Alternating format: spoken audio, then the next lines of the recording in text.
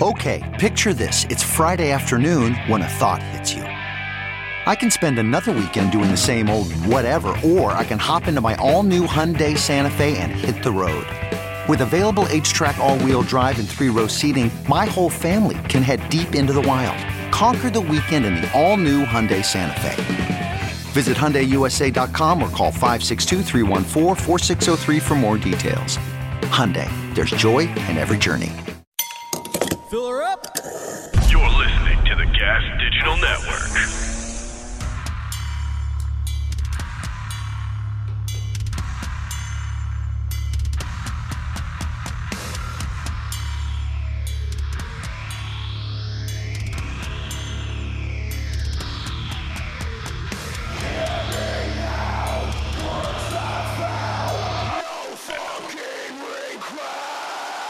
With Rob Flynn. What up? What up? What up? Podcast party people. What's happening? How you doing? Well, that music's kind of loud, isn't it? It's a little loud. I'm gonna turn it down. It's starting to hurt my ears, man. I need to turn it down. You know what I'm saying? No, it's not hurting my ears. I'm deaf, man. I'm deaf. I am so deaf. You don't even know. So deaf. Years of listening to monitors that are just ripping my head off. Painful. I remember the first Mayhem festival that we did. Oh my God.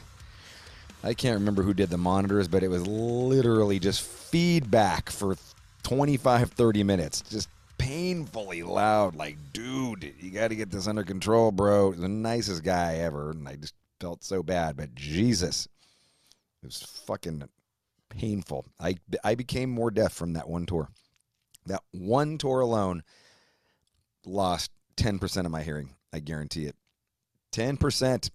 I am attributing 10% of my hearing loss to that one fucking tour, where I only played 25. I played a baby set. 25. My fucking electric happy hour is 2 hours. 2 hours and 15 minutes at this point. I was playing a 25-minute set on my 6th album. Why? It was a great tour. I'm not going to lie. It was fun. It was a blast. But just I don't want to go back to that, man. I don't want to do 25 minutes. We were playing 4 songs. It was a joke. Like our song, we've got 10-minute long songs. It was, and we were playing, I remember we were playing Clenching the Fist of Descent and Halo, which is absurd. You know, and then we played 2 short songs because that was all we could fucking manage. God, it was so ridiculous. It was fucking ridiculous. It was fucking ridiculous. It's 25, 30 minutes, you know, just fuck. I don't want to go back to that. I'm looking at this Amon Amarth tour going, all right, 60 minutes, okay. 70 minutes some nights. Cool. I still, on average, every Friday play a 2-hour show, 2+ hours. And I like it. I like the 2+ hours, man. I like the 3-hour show. I loved all of the Bloodstone, all of the Catharsis tour cycle. The 3-hour block, no breaks, just fucking banger after banger. I know it seems like a long time. It goes by fast, ladies and gentlemen. Especially when we cluster the songs together. That's where all the bands fuck up. They do like song break, song break. I'm like, song break? 4 in a row. Just banger, banger, banger, banger. Then you talk, or then a whatever. Know what I'm saying? All kicking up soon here. Tour dates up on MachineHead1.com. You can get tickets there for the Machine Head Amon Amarth Halo Effect Tour happening starting August 31st. No, wait. Starting Electric Happy Hour dates are starting August 31st. First official date is in September 8th. Arena tour, baby. Starting off in Nottingham, England, and then going to Wales, then London, then Manchester, where they have Manchests, Manchester, and Dublin, Ireland. We're going to do some more Electric Happy. We're doing 5 Electric Happy Hour shows. Electric Happy Hour live in Scotland. A bunch of small, kind of 800,000 cap rooms. And they're all sold out. It's going to be sick. And then we got a show in Strasbourg, France, Electric Happy Hour live. That's going to be more like the weekly show that we do, very off the cuff, very eclectic set lists. I think the one in Strasbourg, France, we're doing Unto the Locust, top to bottom. It's the 11th anniversary that day, so we're going to do entire Unto the Locust album for the first half, and then who knows for the second half. Second hour is anything goes. My way, your way, anything goes tonight. Yeah,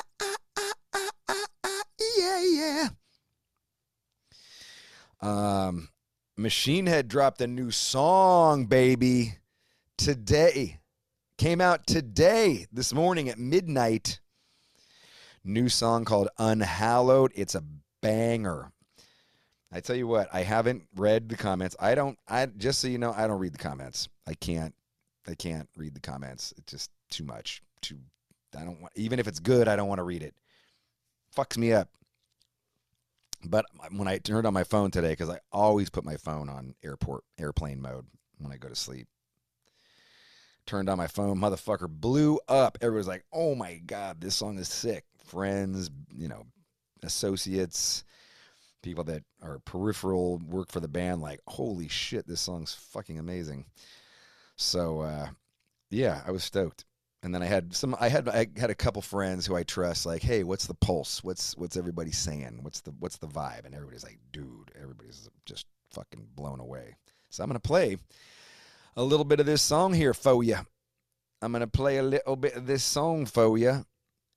It's called Unhallowed. What the fuck, man? Internet. Jeez Louise, the fucking internet is like, what is going on here? Play. What is going on? Oh, you fucking cunt. You fucking cunt. What is happening here? Why is this not playing? The gods don't want you to hear this song. I don't know what's the deal. Do I gotta quit Spotify or some shit? What the fuck? All right, let's try it again.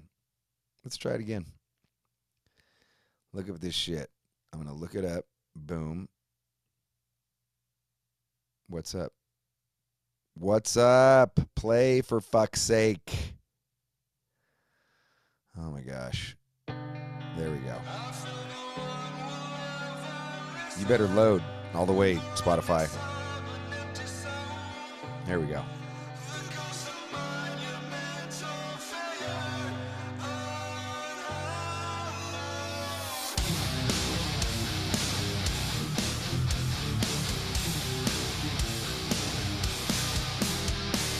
Lars Ulrich, eat your heart out. And that Lars Ulrich drum fill right there. Not that one, the one before.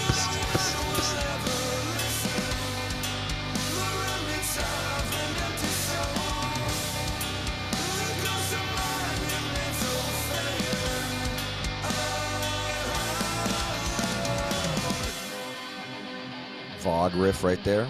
Cool Vogue riff.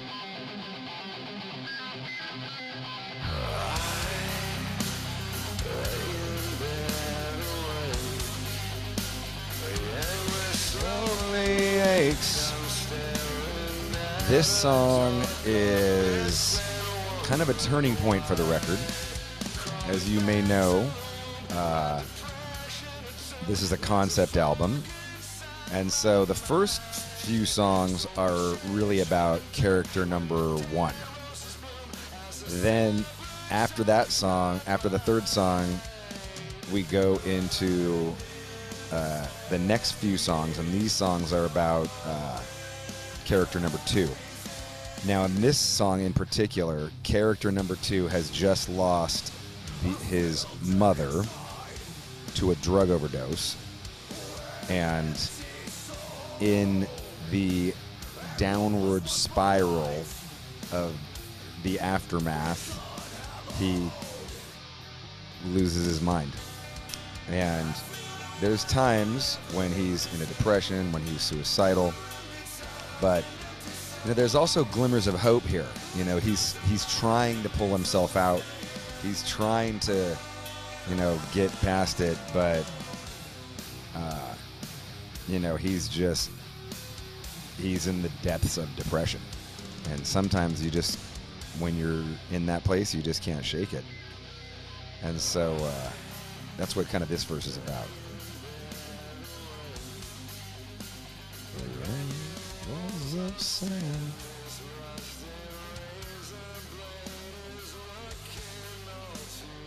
This rusted razor blade is looking all too kind.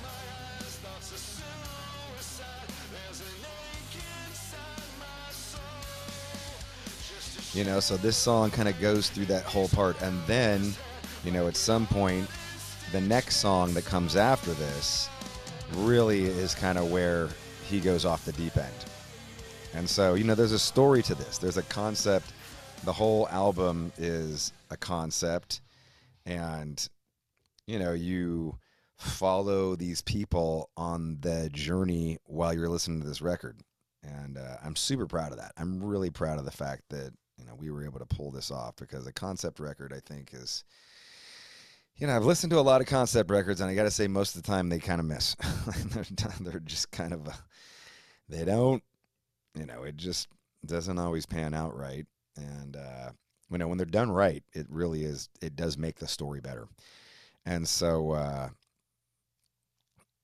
with this one, this was like a pretty heavy song. Like this song had to come together and be like, this had to be this kind of turning point in this person's life. And that's what it is. And, for all you don't know, I'll recap. The story, the concept of the record is based around 2 characters. Character number 1 is named Eris.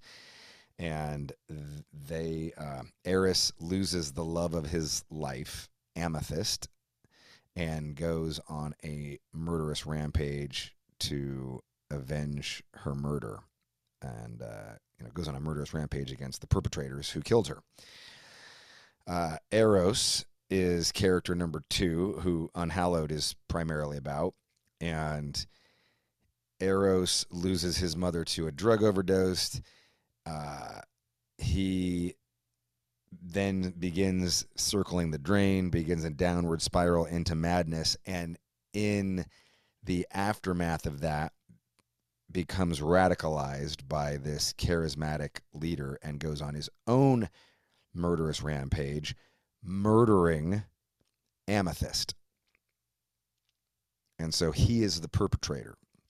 And the lyrics and the concept of the album details how their lives intertwine.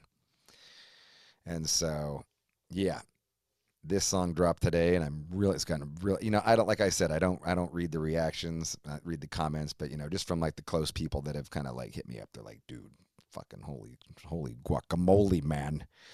Holy guacamole, man. Let's see. I wrote some notes here. I wrote some podcast topic notes. What was my podcast topic notes here?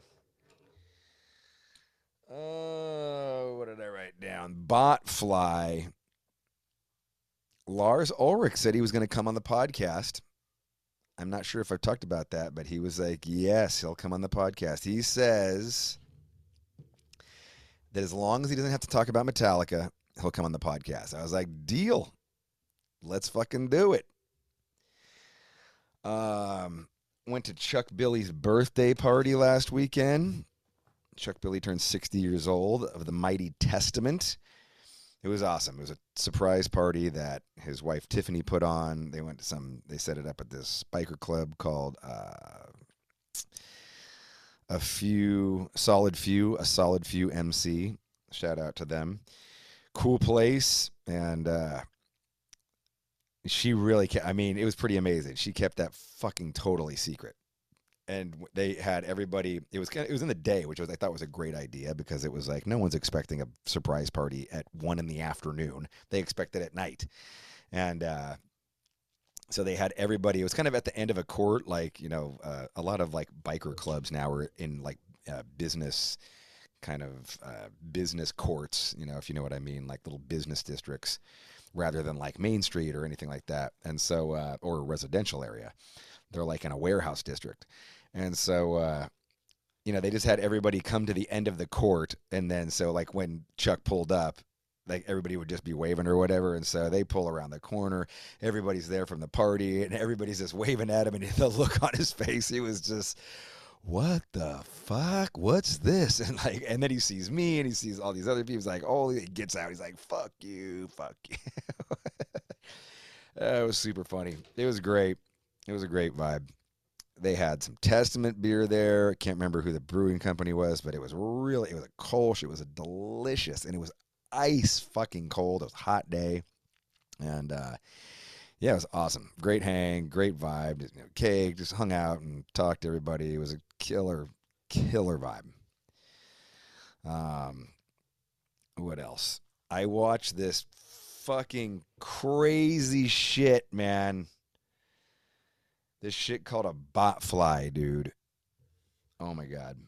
I'm gonna have G Mike put the botfly video in there because, dude, this shit was so fucking crazy. So Ginevra's like, she's watching Facebook and she's like, I just hear her going, oh my god, oh my god, oh my god, oh my god, that's so gross.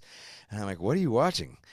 And go over there and she shows me, and it's this cat, and they stick tweezers up this cat's nose and they pull this giant fucking bug out of it, dude. And I was like, what the fuck was that? Like, how did that get in there? And I for the life of me, I couldn't figure out how this enormous, probably a good inch wide, 1.5 inches long. I was ugh. And so we started reading about what a botfly was. It was like botfly removal from cat. Look it up. I'm gonna put it here anyway. But dude, so gross. And I'm just like, nature, what the fuck? Like, gee.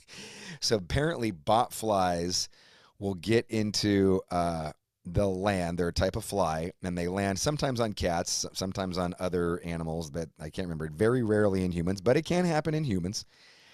And they land and they put their eggs into not the bloodstream, but like the skin or the muscle tissue, and then the larva or the pupa works its way to a hole, usually like a nose hole or something, and then it grows in there, and then it comes out.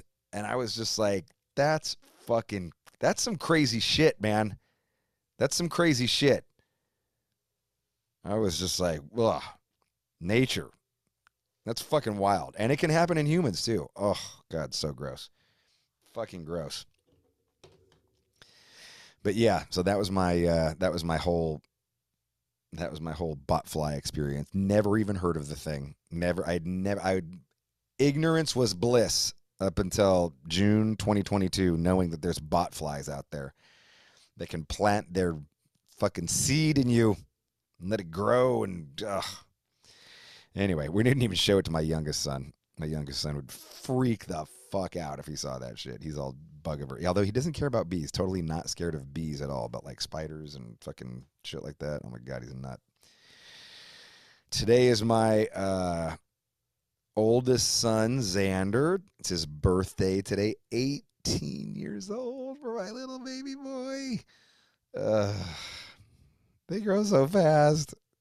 It goes by so fast. Jesus. It goes by really fast, man. I can't believe 18 years went by like that. It's nuts. He just graduated high school. Now he's 18. We're going to take him out to sushi tonight. He's having a whole thing with his friends right now. So I was like, I'll just go in and do some work. Podcast. But, yeah, pretty wild. Just celebrated Father's Day with my dad, and he spent the night all weekend. So, yeah, it was good. It was good vibe. Good vibe these last few days. And And then I got Barbecue. I don't have any big stars coming up. Barbecue is not a big star in the metal world, but let me tell you, Barbecue is a star. He's a star in the Machine Head head case stratosphere. He is a total star of the Machine Head fan base because he's a fucking lunatic and he's funny as fuck and he's got a crazy life and a million different stories. And,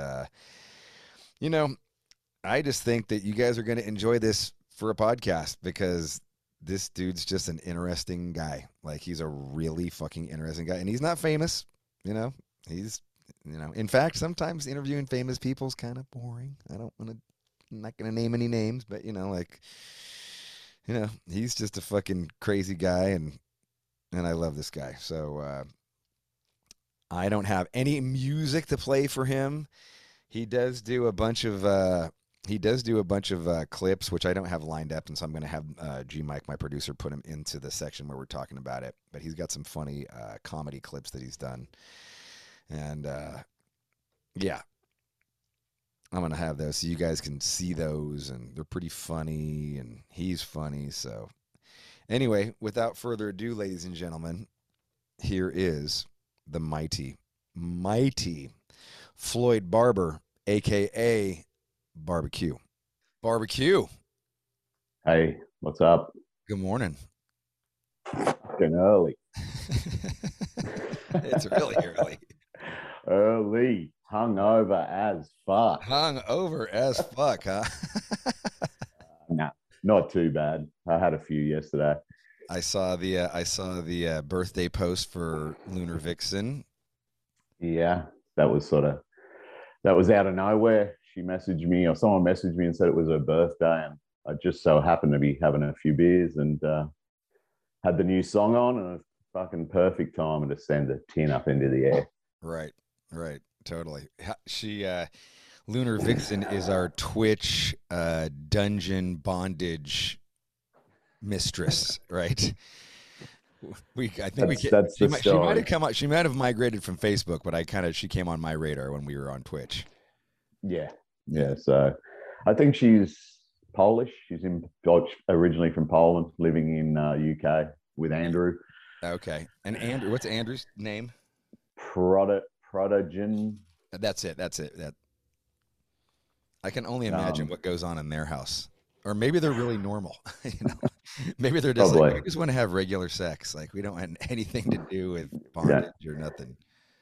Yeah, it's who knows. We just make shit up on Twitch and run with it. Yeah. How you been, man?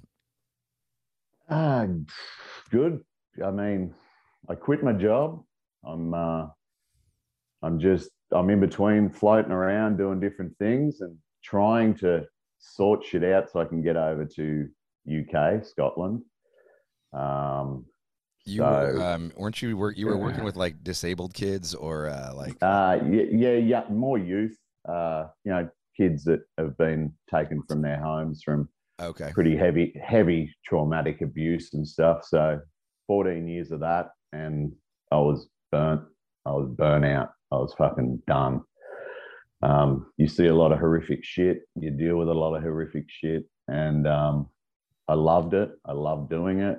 But it takes its toll. Most people last about 3 or 4 years. So 14 is like a fucking long time to do that. Yeah. Yeah, I can't imagine what you see in that line of work. Like we don't ever talk about that kind of stuff, right? Like nobody in society wants to talk about like that kind of shit. No, and like I don't even want to talk about it now. Let's get to the funny shit, not the fucking. I don't want to go into that. But you're doing good. You're doing good though. I'm doing a lot. When did you quit your job? When did you quit your job? Probably 2-3 months ago. Okay. And I was at a really low point, just so down, and spoke to first time in my life I spoke to a counselor and doctors, and they just said, just get out now.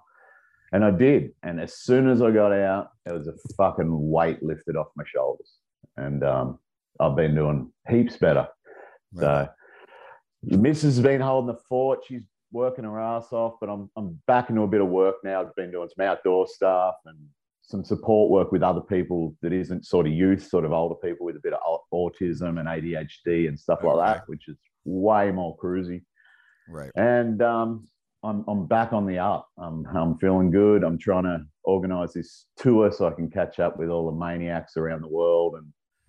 And yeah, I'm loving life.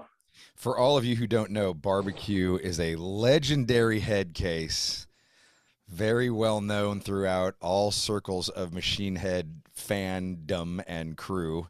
Has traveled quite a few places, man. You've come to America a few times from Australia. You've come to UK. You've come to Belgium, Paris. Yeah, Belgium, Paris. Belgium. Yeah. Yeah, I've been around. I've done all the Aussie tours, just following around Aussie tours. All the Machine Head Australia tours every time. You got, and that's a lot of flying, as you know. So and just met the craziest, coolest people. Like we've got the Whack Pack, the Beer Boys, the Cunt Liners, the Head Cat. Like there's just these little teams that I've formed around the world, and just such a different group of people. Like the Whack Pack with M2D2 and Greaser. It's like shout out to M2D2.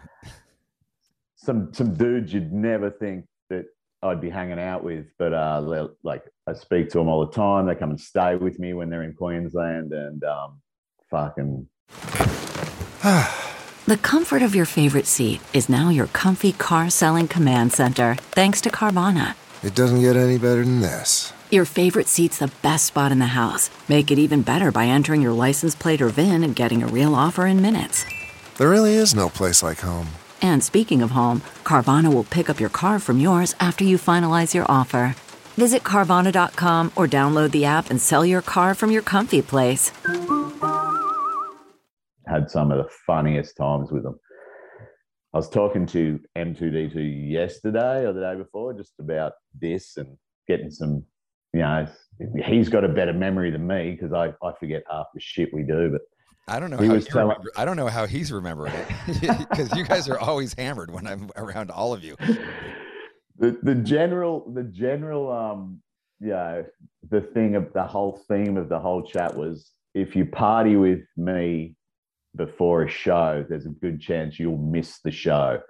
So, I mean, M2D2 missed the show at the River Stage when you guys supported Slipknot or did the tour with Slipknot. Really? And he drank absinthe. He was drinking vodka, and then I think someone broke out absinthe, and he got so fucking wasted. He was dry humping street signs on the way to the show. And then we got to the show and he got so fucking emotional. I think he even was crying and saying, I can't do it. I'm going. Oh my God. He went back to his room and he was just absolutely devastated. What was he so emotional about? Just like something. Not the show, but something else. I think he was emotional that he knew he was going to miss the show. It might have been after the show. Gotcha. He was so emotional. He was on, I think he was vomiting absinthe and vodka. You can imagine. And he's not a big drinker. He's not he doesn't drink a lot. And I'm always like, come on, have some more. Let's go. Right. Same with Greaser. So yeah. That's Greaser. Yeah. So Greaser's the same in Melbourne. I think it was when you did the Soundwave tour and you had the side shows. We got Greaser drunk at a pub in Melbourne, right in the city, and by mid-afternoon, in broad daylight, he was out on the street vomiting into a bin in front of people walking past, and he didn't make the show. So he had we sent him back to his room. We said, rest up, you'll make it. He didn't make the show, and so he missed a show. I mean, I've missed lots of shows, none of yours, but I've been kicked out of heaps of shows and got arrested and kicked out of Anthrax, and I missed multiple shows. Didn't Ian McCray miss a show because of you guys? Well, I'm going to put it down to us because we were supposed to drink with him the night before Manchester, and we did Blondies. So we cancelled Manchester accommodation and we went to Blondies to the Blondie show, and he got written off. Machine Head played the night after Brixton Academy. We played a 50 cap bar. So it was the tiniest bar, probably the tiniest bar I've ever been in, let alone played. And it was fucking raging. So Blondie was that. Did Ian McRae go to that show? No. So he was waiting for us. We were all going to go to a karaoke bar. So he proceeded to get smashed without us. And next day, they told me he's absolutely gone. He's not going to come to the show. And I said, "Where are you?" "I'm coming." So I got a cab over to their apartment, and I'd never met any of them. So Cray Crays and a few others were there, Kenny Chan. And I'm like, "You're coming to the show. Get up. You can't." And he was white as a ghost. He was vomiting, and we convinced him. And he got to we got him to the venue, and we were having drinks. And oh, really? And then and then he fucking snuck off. Oh, he fucking disappeared. Yeah. So he didn't make the show. We nearly had him in there, and then he bailed. So he missed the show, and then I wrote a song about it. And what about Ian? I'm the other Cray. I'm not as well known. I don't post all day. I mostly watch and look. Maybe I'll stalk just like Kirk. It's just a fucking classic story. That is. You're known for your.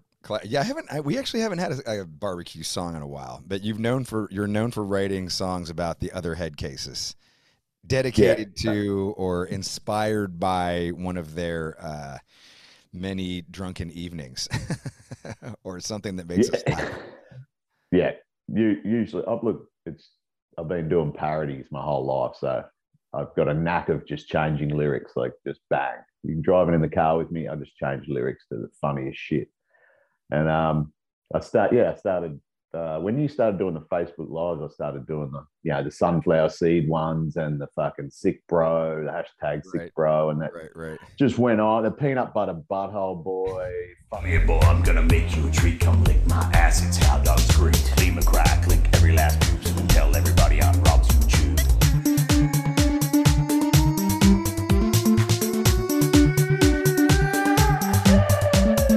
Peanut butter butthole boy, peanut butter butthole boy, peanut butter butthole boy. Fuck cramp. You see the pain inside my eyes. Then I kick over your lamp. My leg locks up in a spastic cramp. You know what hurts the most?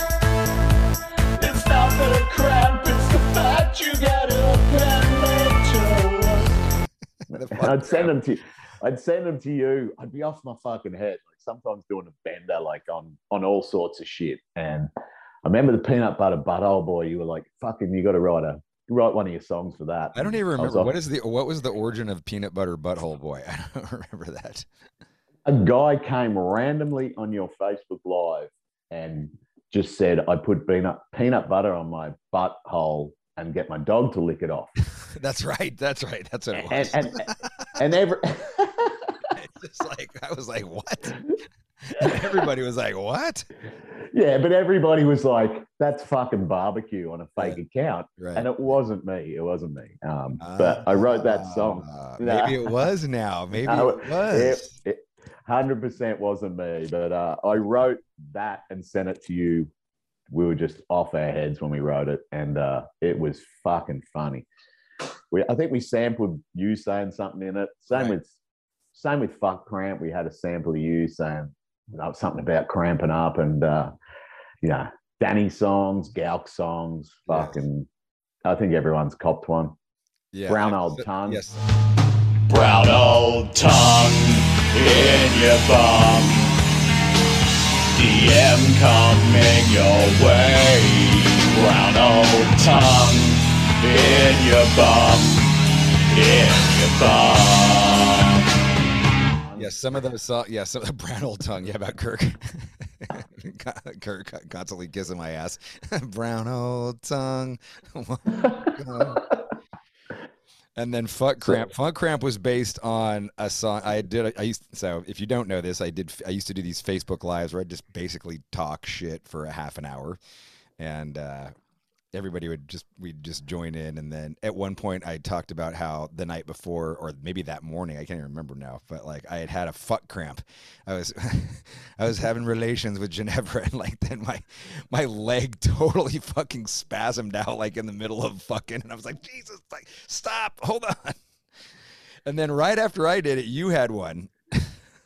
I had one, yeah. Like I think it was the next night. So it was an early morning. We had me and Carly went out for the night, lots of drinks, having relations. She was on top.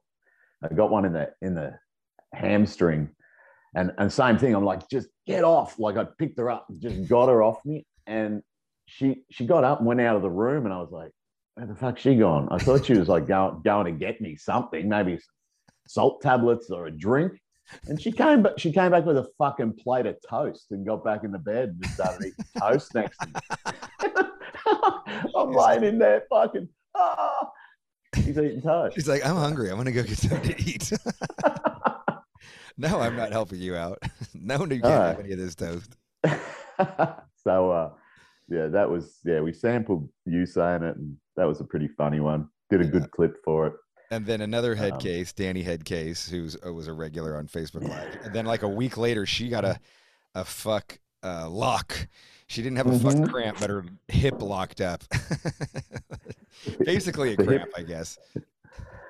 The hip lock queen. The hip lock. I think I did that. Rocket Queen, hip lock queen or something. Oh, right. And you're known for taking other people's songs and kind of turning them into. Yeah. I mean, just parodies. I mean, we did that Peanut Butter Butthole Boy and Fuck Cramp and Turks and Caicos. So Zit on my cock. Vodka, mojito, cold beer, and cornrows. Karaoke, Rusty Rex, reggae shows. Zit on my cock, yes, you heard it correct. My wife looking hot and scared to get erect. Ready to pop, it's not yet got a head. My penis is sore, it is swollen and red. They were all originals. Oh, okay. For most part, I just parody something up. But yeah, I haven't done any for a while, and it's probably because of the work stuff, and I wasn't feeling it. But hey, I'm good again. Let's bring them back. I'm sure there's some people who need a parody done about them. Have we done a John Gauck song? Yeah, I did. Oh, right, you did. I did fucking. Fuck, I can't even remember. Gauck. Wanking one out. What was it? Right. Tears for Fears or something. Right, and, right. Another one. There's a few Gauck ones out there.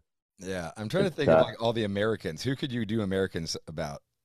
Well, we did. We did Militello, Yellow. Yeah. That was a good one. Right, you guys did it. I gave you the lyrics. You wrote it. Yeah, nailed. That was sick. That actually came out good. Coldplay, but no, Big J, fucking J. Scuba. I don't know. Scuba's Canadian. I don't know if we can. Yeah, I need something to go on. They've got to do something. Have we done a Nas song yet? I think you did one. You did a Nas song. Yeah, I've got a couple of Nas. I've got fucking Nas. Fucking Nas song. I did fucking Dennis Leary an asshole, and I think you did that on your live. But I was working on one, and I stopped. And it was to the Flash Gordon song, but it was a Nas, fucking whatever. But it sounded good. I should have kept going. You had to have changed. You couldn't call him savior of the universe. No, it was moderator of the fucking universe. It was something. It was, but it was bagging him. He's definitely stepped off of the moderator status.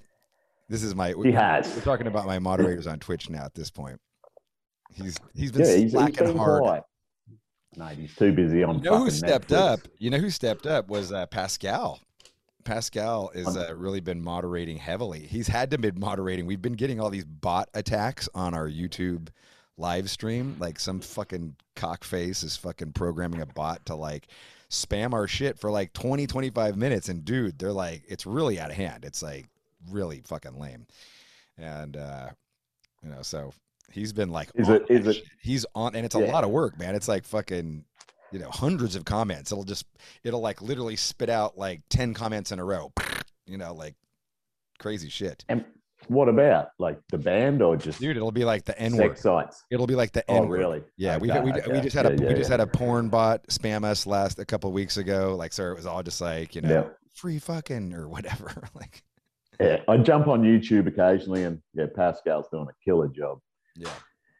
Another, you know, just I can't wait to meet all this new group of people that I've met through Twitch and that. So that's what I'm hoping to get over there and see all these. You know, imagine. I keep imagine on telling Gauk. Oh my God. Yeah. You're not sure if you're coming to Glasgow though, right? Or are you? I'm definitely trying to get to some of the Scotland shows to start, and then I'll just go through to Manchester, and then trying to go anywhere else is way too expensive. So that run's not too bad. Yeah. All on the same island and everything. Yeah. So. Yeah.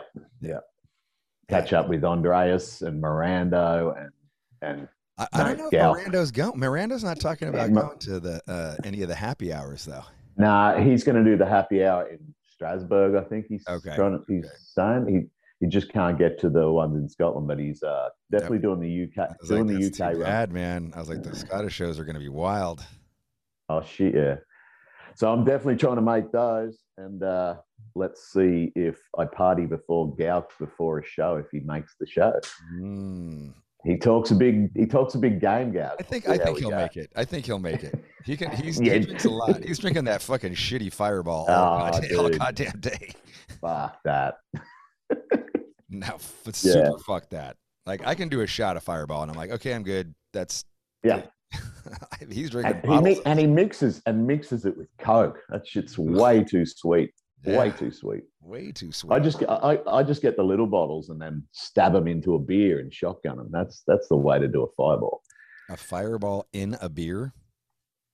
Just, you saw the Flaming Emu where I got the little Fireball bottle, stabbed it into the can and shotgunned it. And as you shotgun it, it tips into the can. Cinnamon beer. It's not tasty. No, it's just a party. It's a party trick. Yeah. It's a party trick. Okay. It's not tasty. But I've been talking to all the head cases this morning, just in a chat, because I got on the piss. I've been drinking all night, had a bit of a sleep, and got up and just had another one. And mate, they are fucking loving this new song. Actually, even on the Nuclear Blast pages, like the positivity on the new song is fucking unreal, isn't it? Have you read anything? I haven't. I can't. Like, I can't read it. I don't even if it's good, I just don't want to read it. You know what I mean? Yeah. Like, I kind of hear. I turned on my phone today, and my fucking phone blew up with like a gajillion texts, and I was like, okay, good vibe from, you know, friends and stuff. So yeah. Man, it's that's cool. That's cool to hear, though, man. That's awesome to hear. You've been getting it. I mean, all these recent songs you've been dropping it's been very similar, but this one, you know, the Nuclear Blast though, like their socials can be like kind of hit or miss with that. Like it can be. Sometimes they're like fuck Machine Head, and other times they're just like this is good. Like all surprised. Yeah. That's a general consensus there. So when I read it this morning and it was mostly positive, I was like, this is fucking cool. But a lot of people saying it's their favorite. You know, I know it's just dropped, but their favorite one of the new tracks. And wow.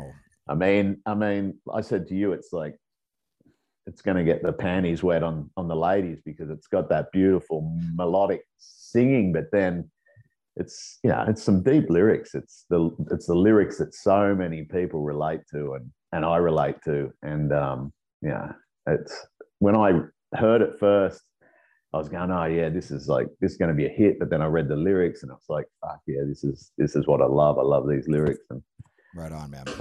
Awesome. It's that's the shit I love, man.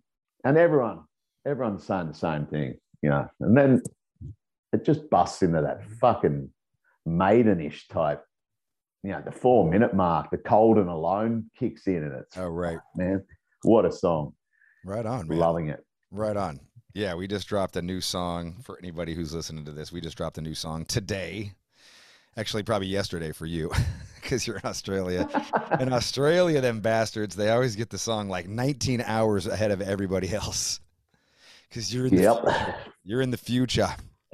And the funny thing is, you guys in the US, I think, get it like last. We get it last. We really get it last. So I'm like, why do we get it? In fact, I made a point because there is a way that you can program it. And when we did Stop the Bleeding, I was like, America's getting it first. Okay. Like that's it. It's dropping in America on the day, in fact, everybody got it at the same time. We got it. You guys didn't get it at midnight. We just got it. America got it at midnight. Everybody else got it at whatever time midnight in America was. Yeah. Which would be my preference, but I don't really care at this point. At this point, it's just like, whatever. I'm stoked. Yeah. In Australia, like all the Australians start, talking about it, and then like that buzz carries over to everybody else anyway. So it's cool. Yeah. I mean, all the Aussies I was talking to, they were just tripping out on it. They were loving it. It's crazy to think that you're 19 hours ahead of us. You don't seem that far away, but yeah, I guess. No. Yeah. I mean, like when I came over there, that's the flight, about a 16, 18-hour flight. So, yeah. Because you got to fly from Brisbane to Sydney and then Sydney to Oakland, right? Yeah. Usually, yeah, you got to do the connection. So yeah, I mean, where'd you come? You came over for my birthday bash, right? Oh fuck! That's where I met the beer boys, Miranda and Andreas. That's where we clicked. And then, I mean, I know your show's like no fucking regrets, but like I have this fucking regret about. I know it was funny and shit, but I have a fucking regret about fucking up TNT because, man, I nail that song. I played it with bands. I sing it at karaoke, and I got up there and I was so fucking wasted and just pulled my pants down and fucking. I think that's what fucked you up. You pulled your pants down and you were so like concentrating on that like then you couldn't concentrate on the words anymore. I fucking yeah. I mean, I would imagine you don't normally pull your pants down while singing TNT with a local band, right? No. Yeah. Look, I have been known to do it. I mean, the cruise. I went on the cruise and I won that fucking Popstar comp. Right. And, tell us about that. Tell us all that. Tell me how that. That's a funny story. So I did 3 cruises to get that win. So the first cruise I ever went on, I'll try to shorten it. I went on a cruise for a wedding, and I went in the Popstar competition, and I got through the first and the second heats. Popstar competition is like American Idol or like Something's Got Talent. On a big cruise ship with thousands of people, and the people in the audience are the cruise members, and the cruise people vote on who they liked best or whatever, right? Okay. Yeah. So I get through the first cruise we did. I get through all heats, but then on the second last night, me and Carly get shit-faced. We got shit-faced every day. I think we had a drink package. So it's fucking endless drinks. You just drink. Cocktails, beers, like whatever. Bar, right? Open bar, right? Yeah. But second last night, I got shit-faced and almost got locked up in the jail on the P&O cruise. And my missus and Carly vomited on the dance floor. Why did you almost get locked up in the jail? Why did you almost get locked up in the jail? Well, I nearly had a fight with someone just because Carly vomited on the dance floor and they were trying to carry her away. And anyway, they cut me off and they said to me on the very final night when the finale is and you get to perform, I could perform, but I was not allowed to drink. And I was like, fuck that. I said, I'm not doing it then. I'm not performing. So I did. So anyway, I go on another cruise. So these other couple said, you want to go on a cruise. It's 2 years later. And the same thing, I get almost to the end. So you did not perform? No. So that was it. That was the end. Okay. Yep. So I wouldn't. And how far did you get on that contest? I made the finals. Okay. You made the finals. And what are you doing? What are you singing on the final? What are you singing on that first cruise? I think the first one I was doing for my final one, I was going to do an AC/DC song. So anyway, I refused to do it. They wouldn't let me drink the last night, so I was sort of upset and brushed them. But 2 years later, we got invited on another one, and we went on it. And my whole thing in my head was like, right, I'm going back to fucking take what's mine. So I go back to the second cruise, and I'm like, I just jumped straight into the first heat. Is this the same cruise line? Yeah, same place. Gotcha. P&O. You knew it was going to be the same contest and the same. Oh yeah. They go to Vanuatu. Did they remember you? Like, oh yeah, you're the guy we cut off. No. It was a couple of years later. Yeah, the whole new crew. Yeah, totally different crew. But same thing. I get to the end, and I get to the second heat, third heat. Like I just go stupid. What songs are you doing? What songs are you doing? Are you changing the lyrics? Are you actually doing the song? No. I did when I got through. I did. I think I did Guns N' Roses. I might have done My Sharona, and then I think I did where I got to the end before the finale. I was doing Bloodhound Gang, the Discovery Channel. You know, You and Me, baby. Yep. So I'm doing that, and I'm off my head again, and I'm running around in the audience, and Carly's on a chair out in the front audience, and I start humping her in the audience, and then I'm like, I got my pants half down, but I pulled my undies right up, so it looked like I had a G-string, and I'm like humping shit. I'm humping a couch, and then I hump a hostess. Like a hostess comes past, and I'd like pretend to dry hump her. You can get in trouble for that one. Oh yeah. So again, regret. And then they say to me, "No, that's too much. You can't be doing that. We're not having hostess. Yeah. We're not having you in the final." Like everyone was laughing, but you're out. So I was going to be in the final, got the boot, and he's got the boot again. Yeah. Right. And I was like, fuck this. I'm never going on another cruise. And then 5 years later, a long time after, we decided to go on another cruise. Same cruise. I think people were friends were going on it. So we go on the cruise. Yeah, somebody's. Yeah. And this one, I'm like, fuck, I'm taking this out this time. I'm not fucking around. So you got to tone barbecue down a little bit. Yeah.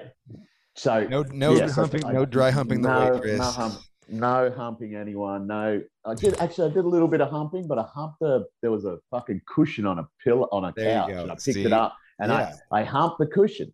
And this one guy came up to me after the performance, this old bloke, got footage of it. He's going, I never thought the greatest moment on my cruise would be watching a bloke hump a pillow on a couch while singing the Bloodhound Gang. He loved it. Anyway, I made it through.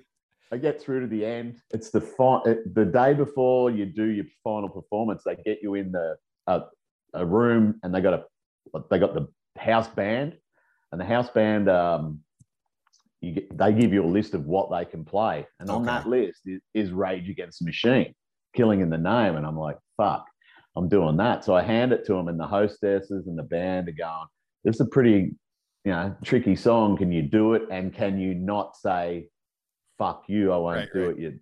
Right. And I'm like, yeah, I can do that. So I practice it with the band, and everyone else practices their song, and you're all watching each other.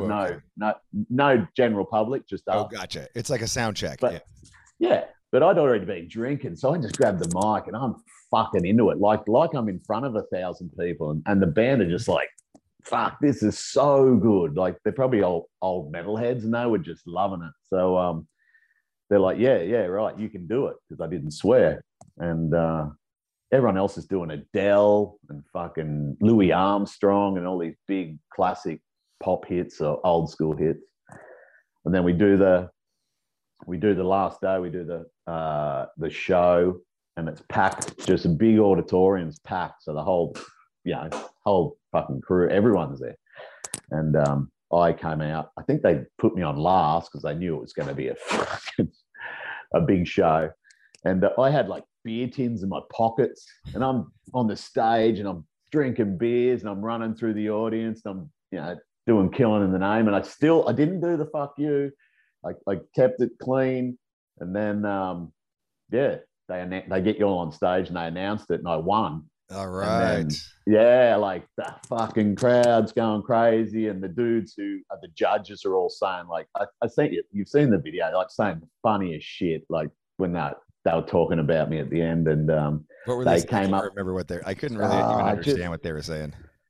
They were just. It was like some Aussie slang. So yeah, just laughing. But sort of taking the piss and having, having a joke. But how rowdy you were. Yeah. And then they come up to me afterwards.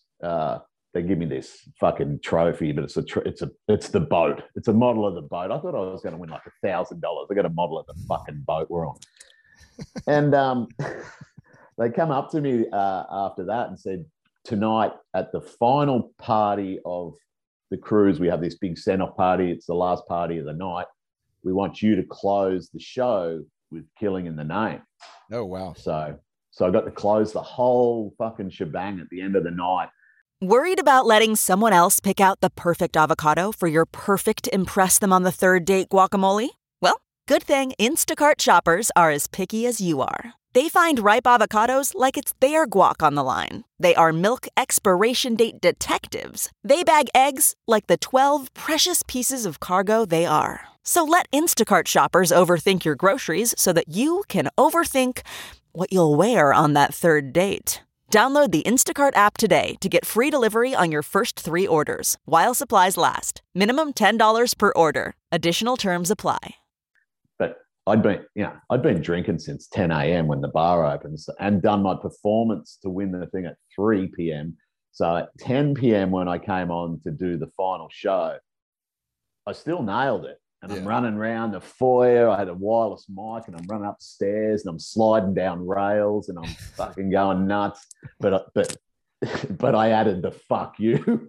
I didn't want to do what you told me in front of everyone. So, but no one cared by then. Everyone was drunk and having a good time. So right. And then you go to what? You go to bed and then you wake up and then you're off the boat that next morning. Yeah, you're back in Brisbane. Right. So that was it. I'll never do another cruise. I won the comp, and that's it. That's it. You're gonna keep that. You're gonna hold that title. I got that boat trophy on the shelf. Yeah, I gotta say, I'm not big on cruises. I don't know what it is. I get kind of seasick sometimes if the water's too rough. Like I get too cooped up. Like I got to get off this thing. Like I'm that kind of vibe. No, I'm with you. I'd rather go to a island and just sit on a tropical island and be on a boat. But like I said, when I see you go out, I don't know if you guys are camping, but I see you guys out there camping and fishing and shit like that. I'm like, that's my jam right there. Yeah, that's just up off the islands around where I am, and it's just paradise. So that's the go. But yeah, that was the Popstar competition. I think I saw I remember Henning Gooley came out to some of the Australian shows, or maybe he might have been working for us, or maybe he just came on his own. I can't remember, but I remember he went and raged with you guys one night, and he got some fucking amazing video of you guys. Like, I think someone was teabagging and M2D2 and fucking. Yeah, that was Henning was. It was like a day off on the tour or something. Henning was filming for you guys, I think, and it was a blackening tour, and then Fires. That's what it was. Yeah, Fires came for the second leg. So the first leg with Henning, he went out with us on a couple of nights, and he was filming everything because, again, we were all raging, we were all wasted.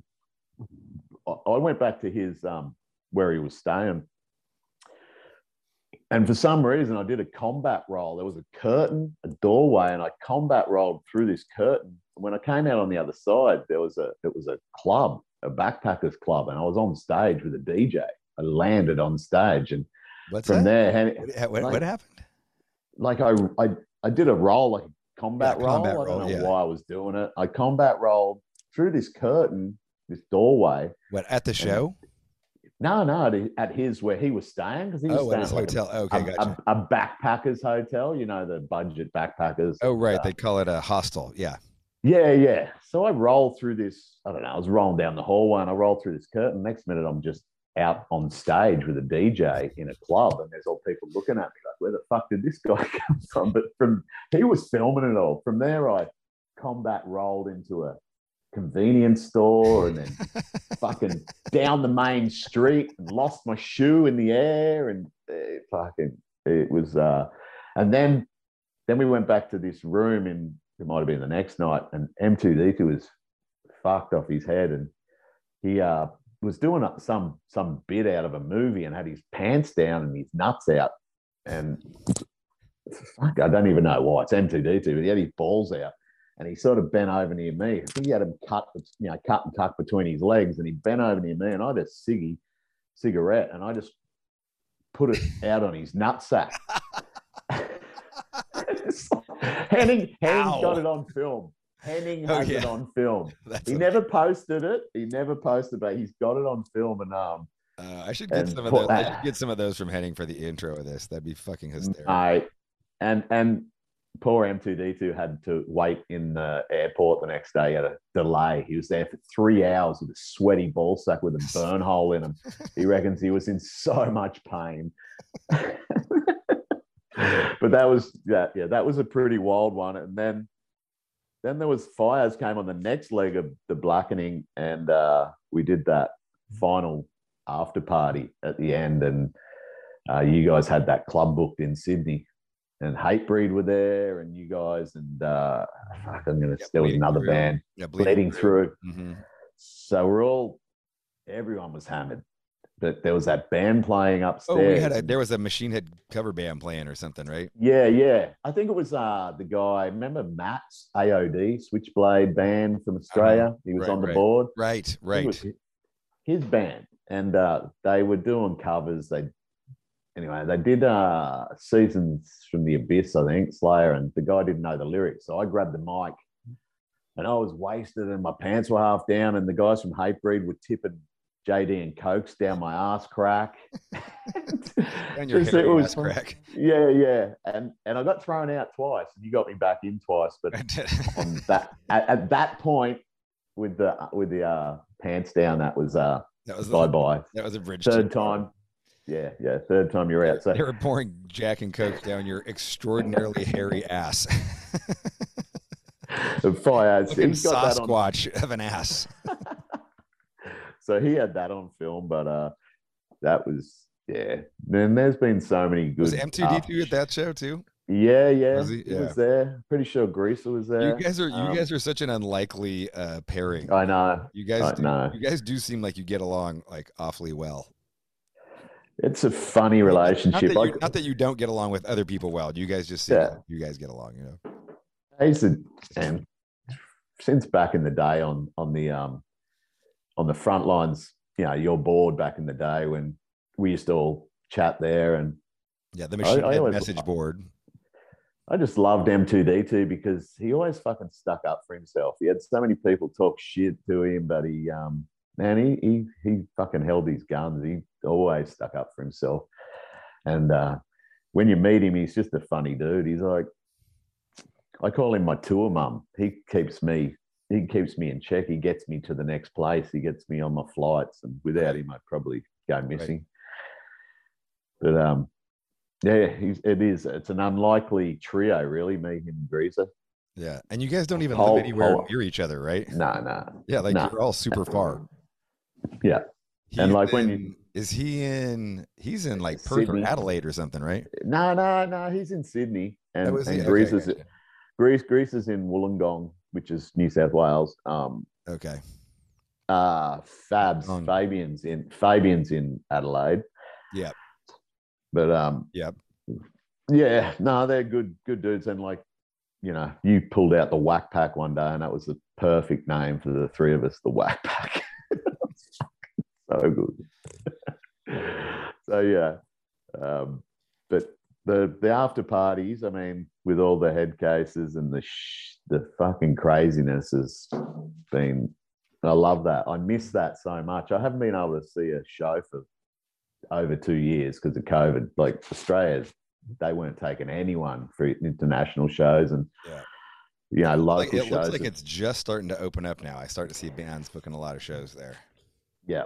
So there's a festival at the end of the year, and I think by the end of the year and by next year, it'll be all systems go. So hopefully you guys can get over here. But that's what I miss. And I think going through all the other shit and the work, but not having that release, not being able to go to a show and see all these people and catch up with all these awesome friends and watch live music, that was fucking killing me. So this is why I'm really trying to get over there for these shows. Yeah, I mean, I think about it, like Australia and in New Zealand and that part of the world was pretty isolated for COVID. Like the whole pandemic has been pretty hardcore lockdown, right? Like, yeah, full on, like really, and I get it, but we're a pretty sparse sort of area. Like it's not. We could have still had shows in a lot of spots, and kicked off earlier than they have, but they've just started back up. So hopefully I can go and see like a local metal show or something soon. But yeah, you're not really like you're kind of away from even Brisbane, right? Like you're not near the city. Yeah.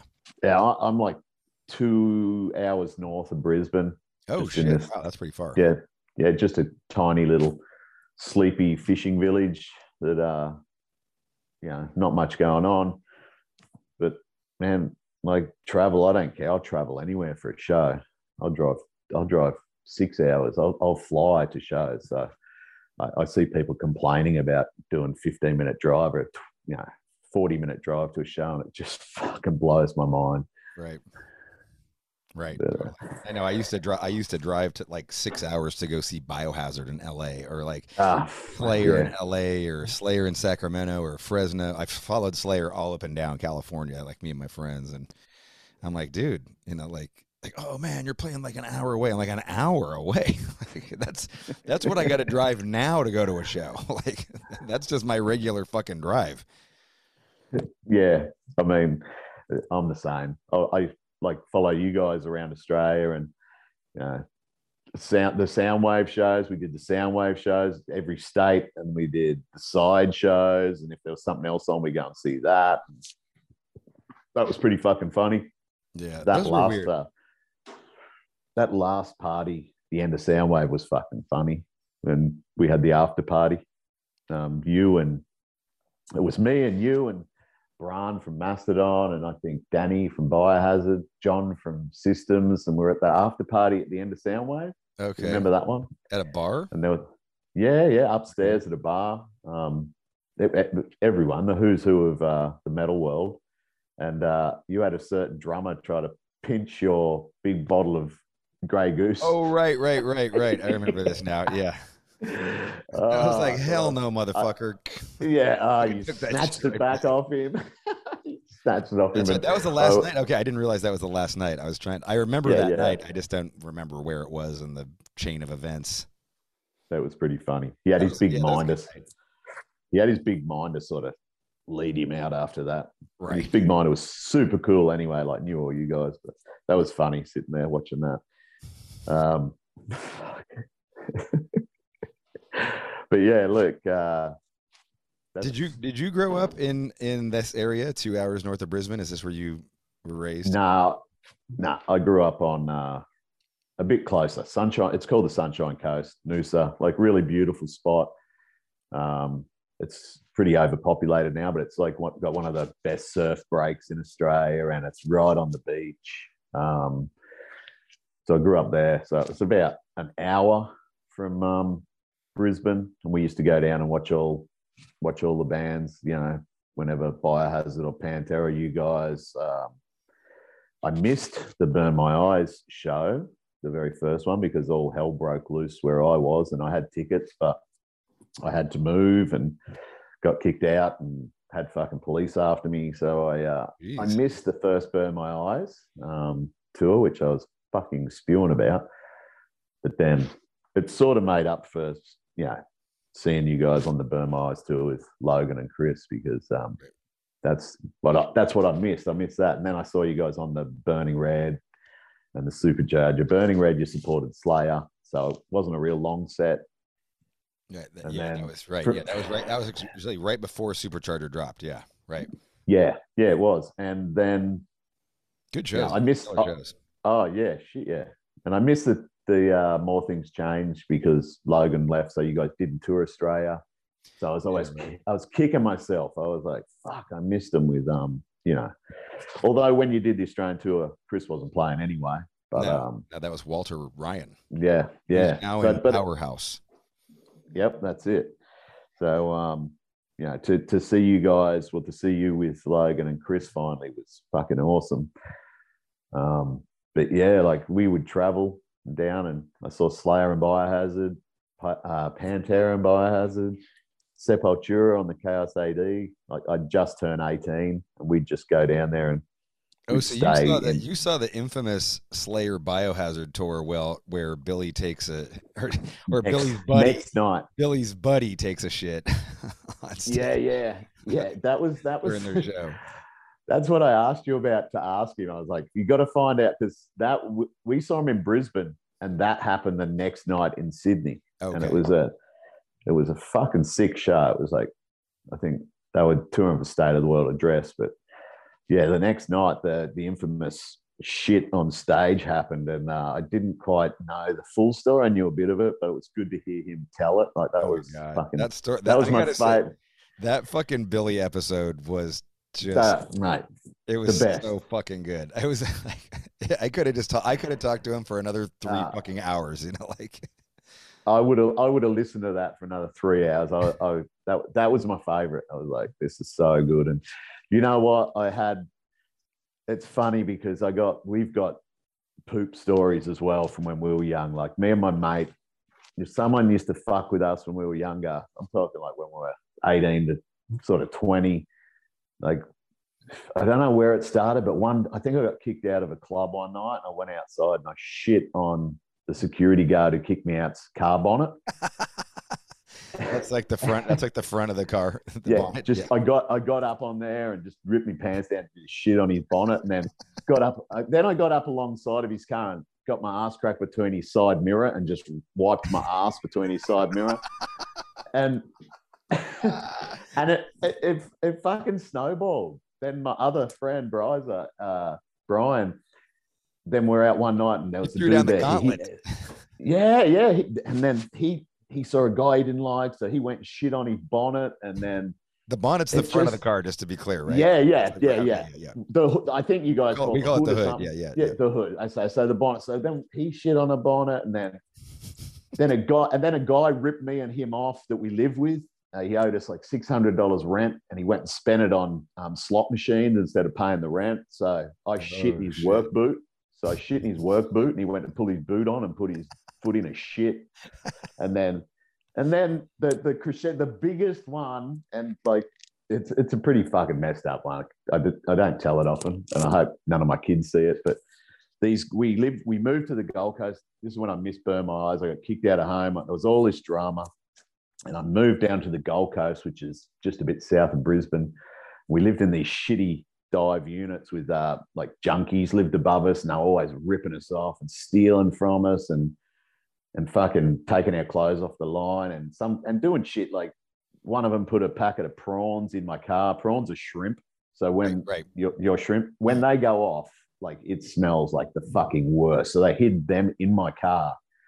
Oh shit.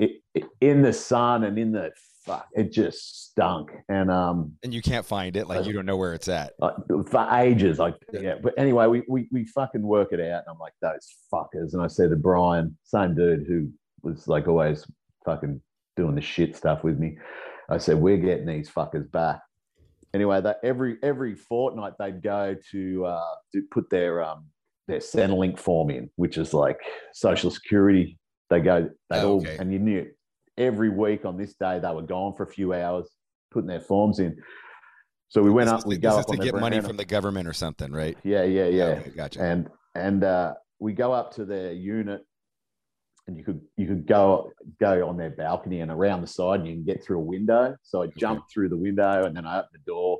My mate comes in, and we're like, "What are we going to do to these motherfuckers?" And Bryce is like, he's straight onto it. Like he's in the bathroom and he's grabbing their toothbrushes and he's wiping it up and down his ass crack. And then he's like, then he comes out and I'm like, fuck you, that was fucking good. And he's like, comes out, and then he gets their ice cube trays out of the freezer empties the ice and pisses in the ice tube trays and puts them back in the freezer. Like, he's going all out. And then he is. Yeah, he's really thought of this through. Like, I've literally never thought that. Like, that what a great way to fuck with somebody. And then, so he's got two up on me, and I'm like, what the fuck do I do? Anyway, they had this big sugar jar on the bench. They had little coffee tins, and they had this big sugar jar, heaps of sugar in it. So I'm like, fuck this. And I tipped half the sugar out, and then I squat over the sugar jar and I took a shit, and I just snapped a nugget-sized piece of shit off in the sugar jar, and then filled the sugar back in it and just left it on the bench. And they made that's pretty coffees. Good. They made coffees with that sugar for fucking weeks. And then one day, me and Brian, we're downstairs and we're down, we're in our unit. We hear this fucking commotion. Like, what the fuck is that? And like one guy's going, man, that's dog shit. And they're fucking carrying on. And me and my mate are just down there laughing our heads off it. They made, yeah. So in the end, we got them, but then they got me because one of them like robbed a casino and used my ID. Oh, so my God. Used my identity, gave Floyd Barber, knew my date of birth, knew my address, sort of looked a little bit like me, but yeah. So, but they didn't know we'd done the shit in the sugar jar, and they certainly didn't know that they had piss, urine, ice cubes. But they did accuse us. They said, did you fucking shit in our sugar jar? Did you put shit in our sugar jar? I was like, no, what the fuck? I said, it was probably just coffee granules. And they were going, no, there was fucking, there was a piece of shit in our sugar jar. I was like, fuck. Wasn't me. But anyway, we had heaps of fucking poo stories from back in the days. It was fucking pretty fucked up. That's fucking wild. Your buddy really thought that through, though. He had some good ideas. Oh, he's a classic. He's an absolute classic. Are you guys still friends? Yeah. He's like my best mate. He was my best man at my wedding, and you've met him. He's been at Machine Head shows. Big, tall guy. He's a really good musician. He's the one that if we do he did Peanut Butter Butthole Boy and Fuck Cramp. Okay. He does all the talent. He's a talented guy. He lives near you still? He's about 40 minutes away. Okay. But yeah, he's good value. He'd do anything for you. He's a classic. We don't do fucking shit and piss and all that stuff anymore. No, of course not. We were very young, and it's like we spoke about this, and I said, I got to speak to Rob. What's some good stories? And he said, you could tell the shit and piss stories. And I was like, yeah, fuck it. It's no regrets, no fucking regrets. Let's go. But me and him have been through some shit. Like, I went to Melbourne with him one time, and this is a good one. I went to Melbourne with him one night. We went to a pub, and they had a fundraising show on. And I'm a microphone pest. Like, if there's a microphone, I'm just drawn to it. And I'm always like trying to, if it's karaoke or a band, I've got to try to get hold of microphones and sing or do some stand up or whatever. And we go to this pub, and there's a band playing. It's a big fundraiser, and it's packed.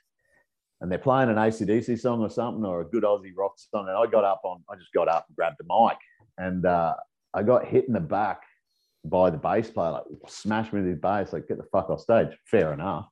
But when he did it, I was drunk and I just sort of turned around, went fuck off, and sort of shoved him, and he fell over, and the band stopped and everything went silent, and the whole fucking club, no word of a lie, attacked, like fucking just went me. I was getting punched and kicked and smashed with, like bad, like flogged. I got my fucking head split open, my nose broken. Holy, I think broke my cheekbone, and even the security weren't even stopping it because of what I'd done. Right. And my mate was trying to stop him, just going, leave him alone, he's had enough. I was just covering up, taking it all. And then the girl that he knew, who was part of the fundraiser, I didn't know, but she stopped. She said, leave him alone, he's with me. And then they laid off. And then later on, I found out that the bass player that I pushed on stage, the fundraiser was for him to raise money because he had stage 4 cancer. Oh, and my God.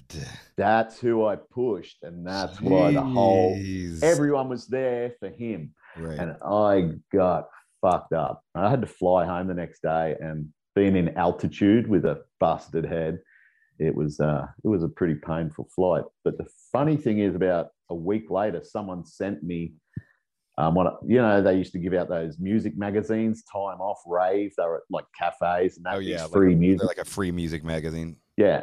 Mm-hmm. Well, someone sent it to me and said, check the comic. And in the back of the magazine, there's a comic, and it's got like this comic strip about this dude. And then the last square of the comic, it's like, meanwhile at the Greyhound Hotel, and it's got this big cloud of dust with fists and kicks and things. And it's like, me get the shit beaten out of me.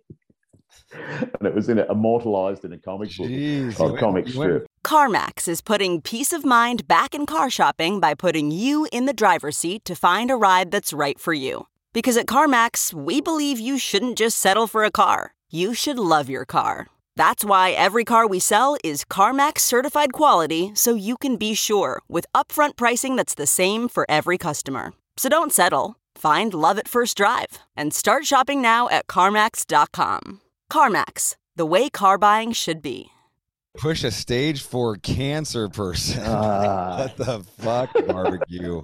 I had no That's pretty idea. bad. That's pretty bad. I know. And if there is a regret, it's like that. But there's no way I would have done it had I known that was what was fucking going on. But yeah, I've had some close calls with getting the shit beaten out of me. What? Tell me about. Go back to the teenage years. Why are you getting kicked out of your house and chased out of your house? Like at this point, you're 18 or whatever. You missed the boat. Yeah. What was going on during this time of your life? Well, I was brought up.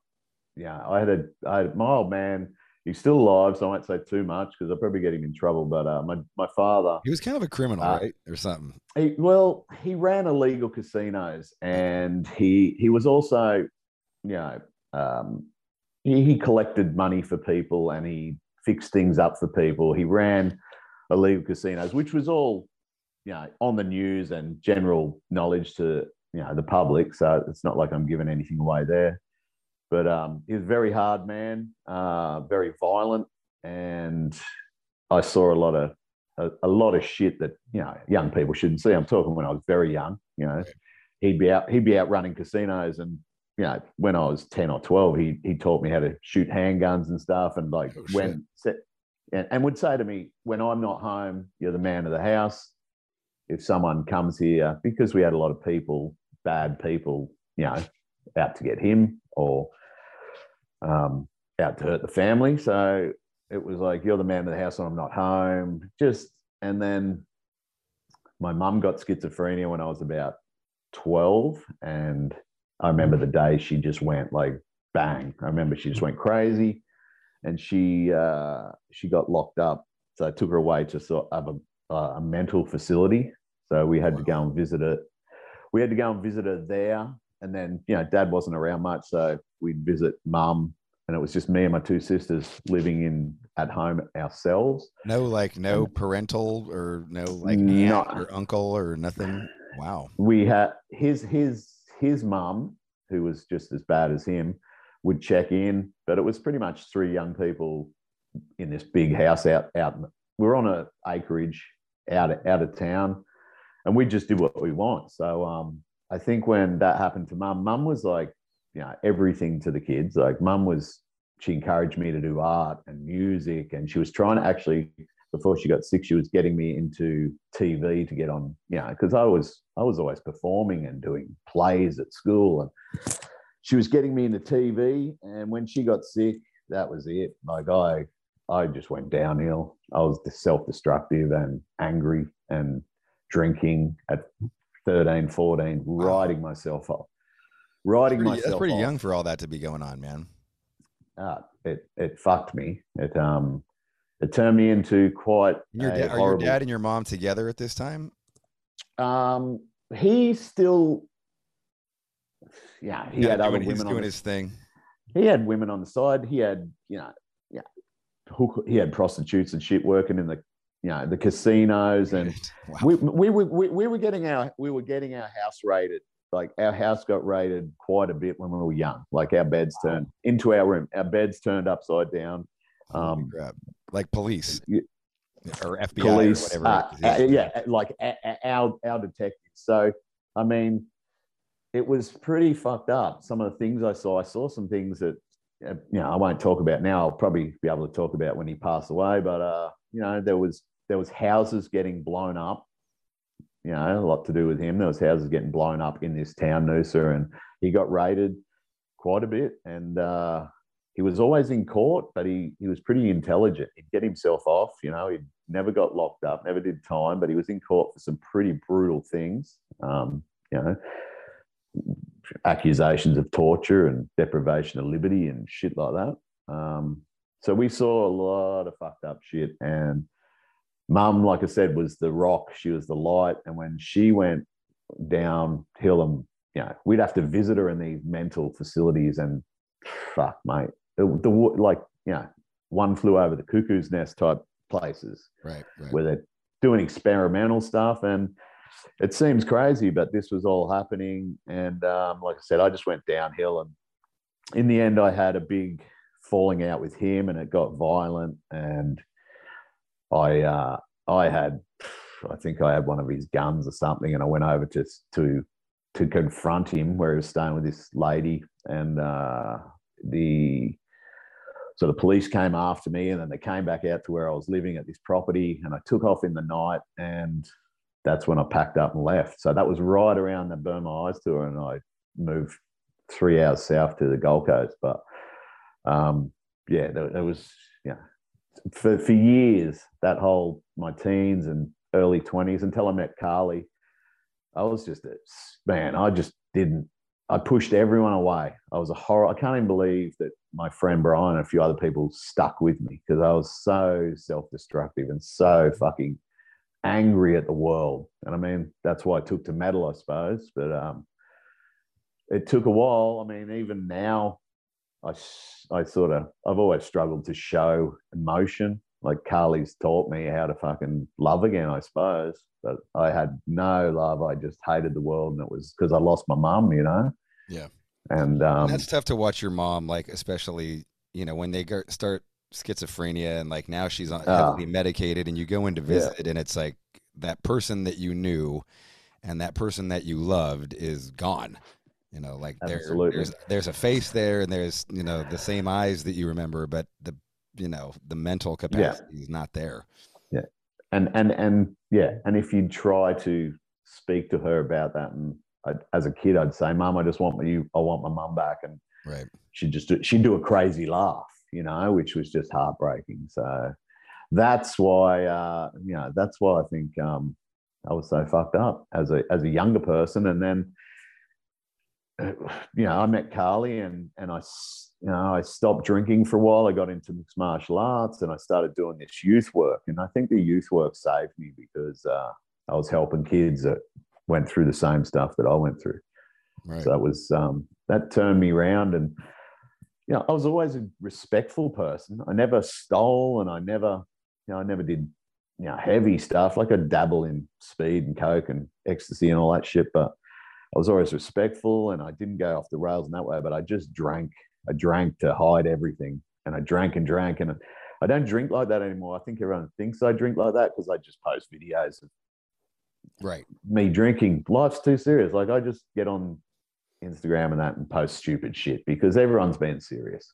Yeah. But I don't drink like that anymore. I certainly got it under control. And, without Carly and without my family and finding youth work, I'd probably be dead of liver cancer or some shit.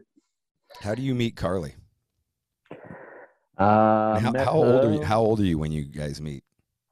She was 16 and I was 22. Oh, okay. Which is legal in Australia. Okay.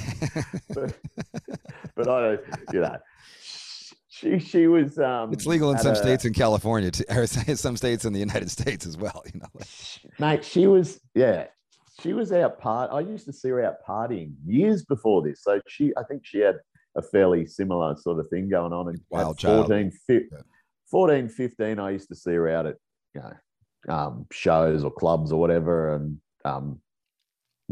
chat with her. And then I was in a band, and we were playing. Did you have like a mutual friend, or do you just go up there and start? Okay, yeah. No, she knew people that we knew, but we were in a band, and we were playing at the Gold Coast, like a big show in a park. And after the show, she came up and started chatting with me. She was into the heavier sort of stuff, music, and we were playing just pretty heavy music. We were playing very similar Pantera, Machine Head, Slayer sort of style, doing covers. I think that day we did Davidian and we did Rain in Blood, and nice. We were actually killing it. We had a pretty tight band going. And what are you guys called? That band was called Opprobrium. What's that? Opprobrium. OPP. Yeah. OPP. Okay. Yeah. So, which had a fucking dark meaning. I'd have to look it up, but we were going pretty good. Met her, and I think I told this story to you before, but like that night, I think we went home, and you were on Triple J. Maybe you and Logan were on 3 Hours of Power on Triple J, and you were you played 3 new tracks off The More Things Change.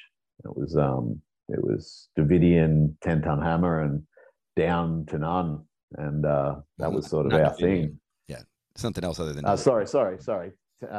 Take My Scars. Okay. 10 Ton Hammer, Take My Scars, and Down to None. So okay.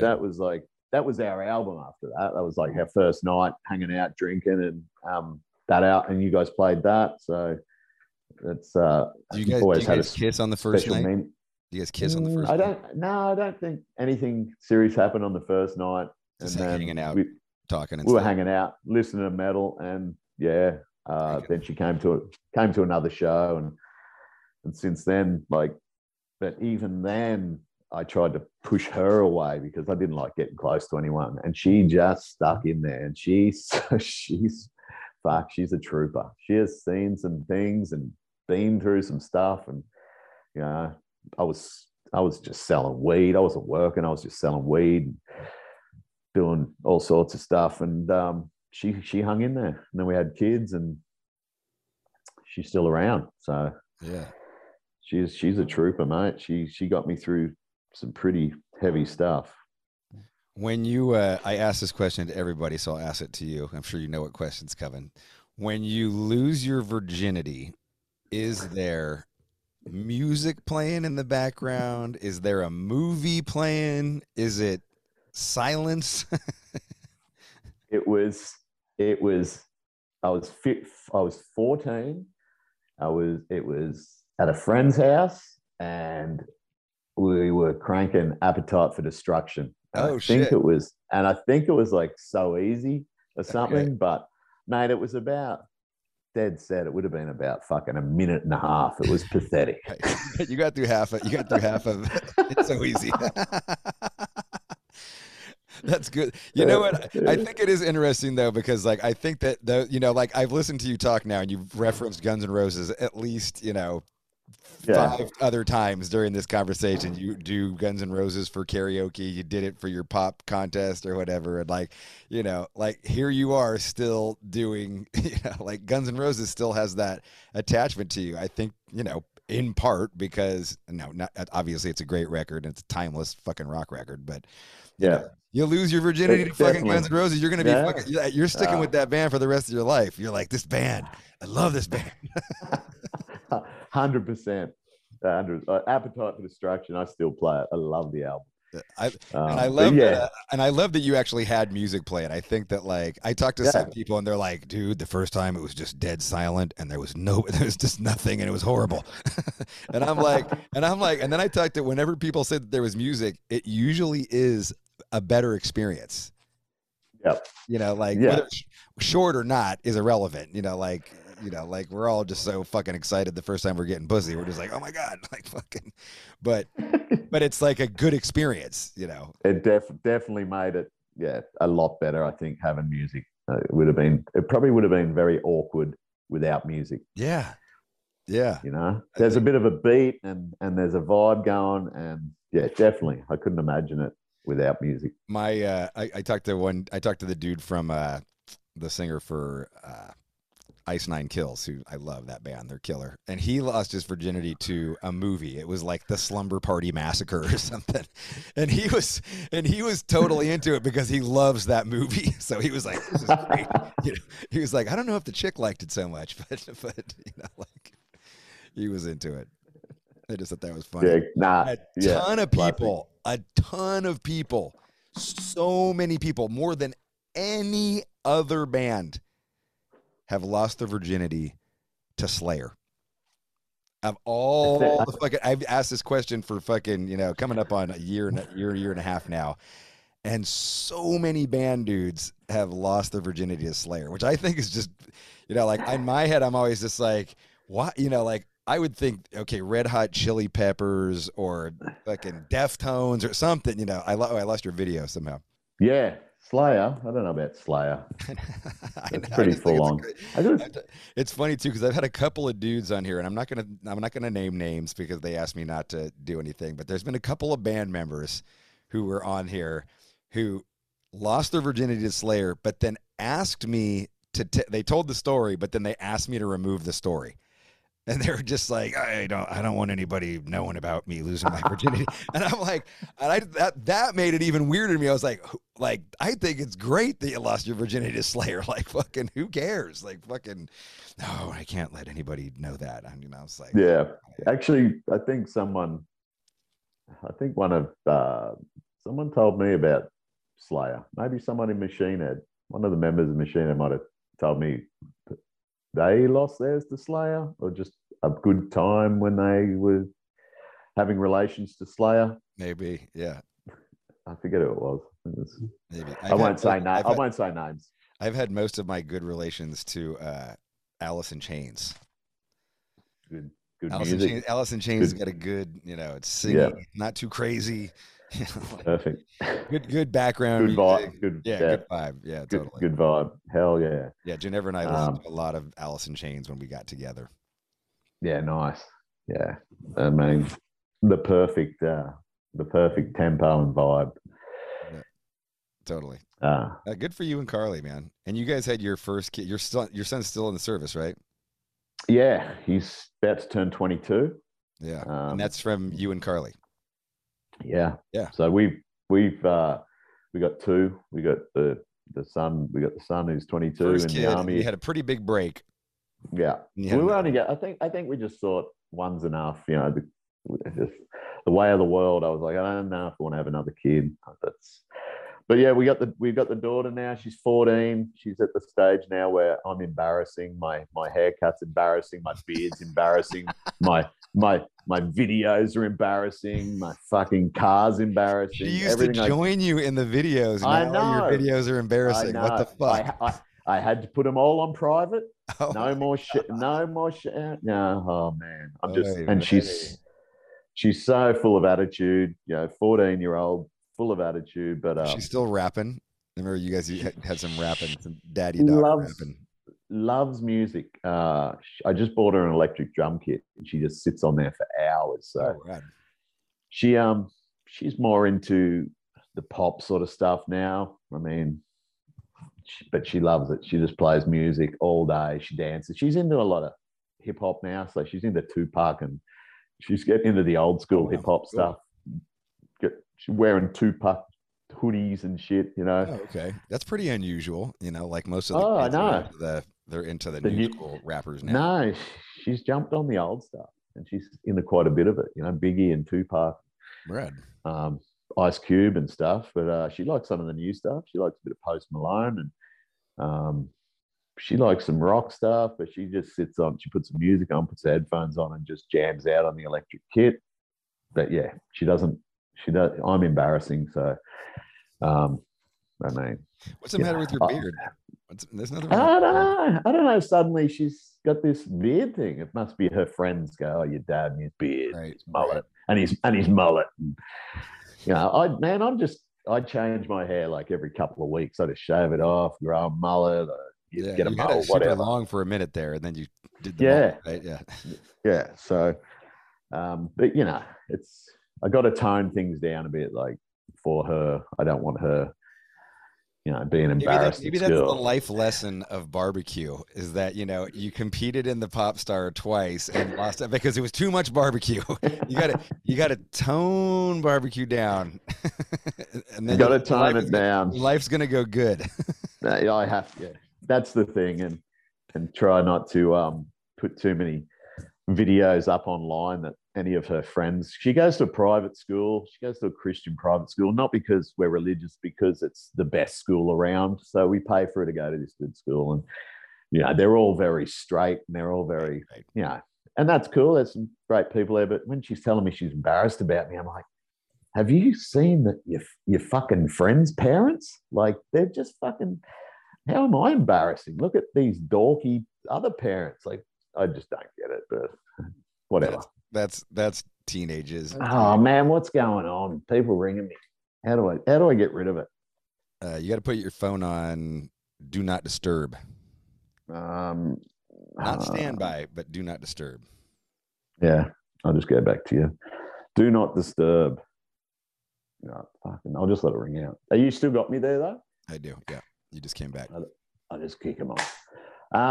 So yeah, I got to tone it down, and I got to not throw so many dildos and videos and stuff like that. Oh, you got to keep doing that.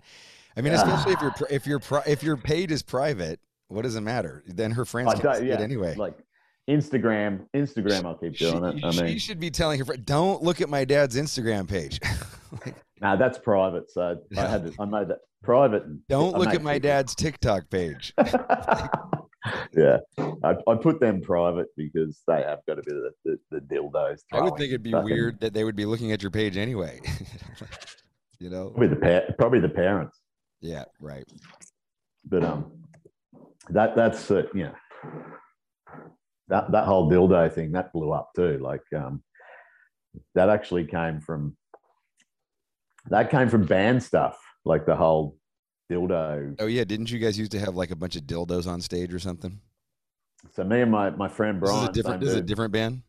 Different band, Drop Dead Ugly, and we were sitting in a pub club, and we were like, we formed this band. We're talking about it, and I said we need like a gimmick. Everyone's got something.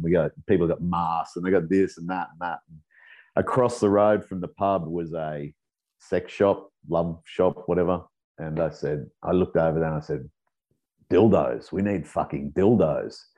So we finished our beers and we had a fair session. So we'd been on the drink all day, and we went over to the sex shop, and I'm just in there like, what's the biggest dildo you've got? And it's me and a bloke, me and my mate, and we're in there going, what's the biggest dildo you got? Right. And they get the catalog out and they go, it's this one. It's called the Mano War. It's the one. It's the one. Mano it's this War. One. Look at that one. That's a good one. It's that one. With nuts. We like, give me one of them. Give me a Mano War. Give me so this. Good that, so good that has nuts. We order all these dildos. They must have thought it was so weird. And how long have you had? Is that the same dildo, like the original purchase? Yeah. That's the Mano War. I now call it Womb Breaker in all those silly Thor movies I do. A bit of an ode to Stormbreaker off Thor. Womb Breaker. So we started. So then we're playing shows, and man, it was I made, you saw them. I made the nunchucks with the dildos on chain, and I had a Tridong, and Tridong was great. Man, I was like whipping these out on stage and hitting people with them and hitting my drummer's cymbals with the nunchuck ones. I bet you everybody loved it. I bet you everybody fucking loved it, right?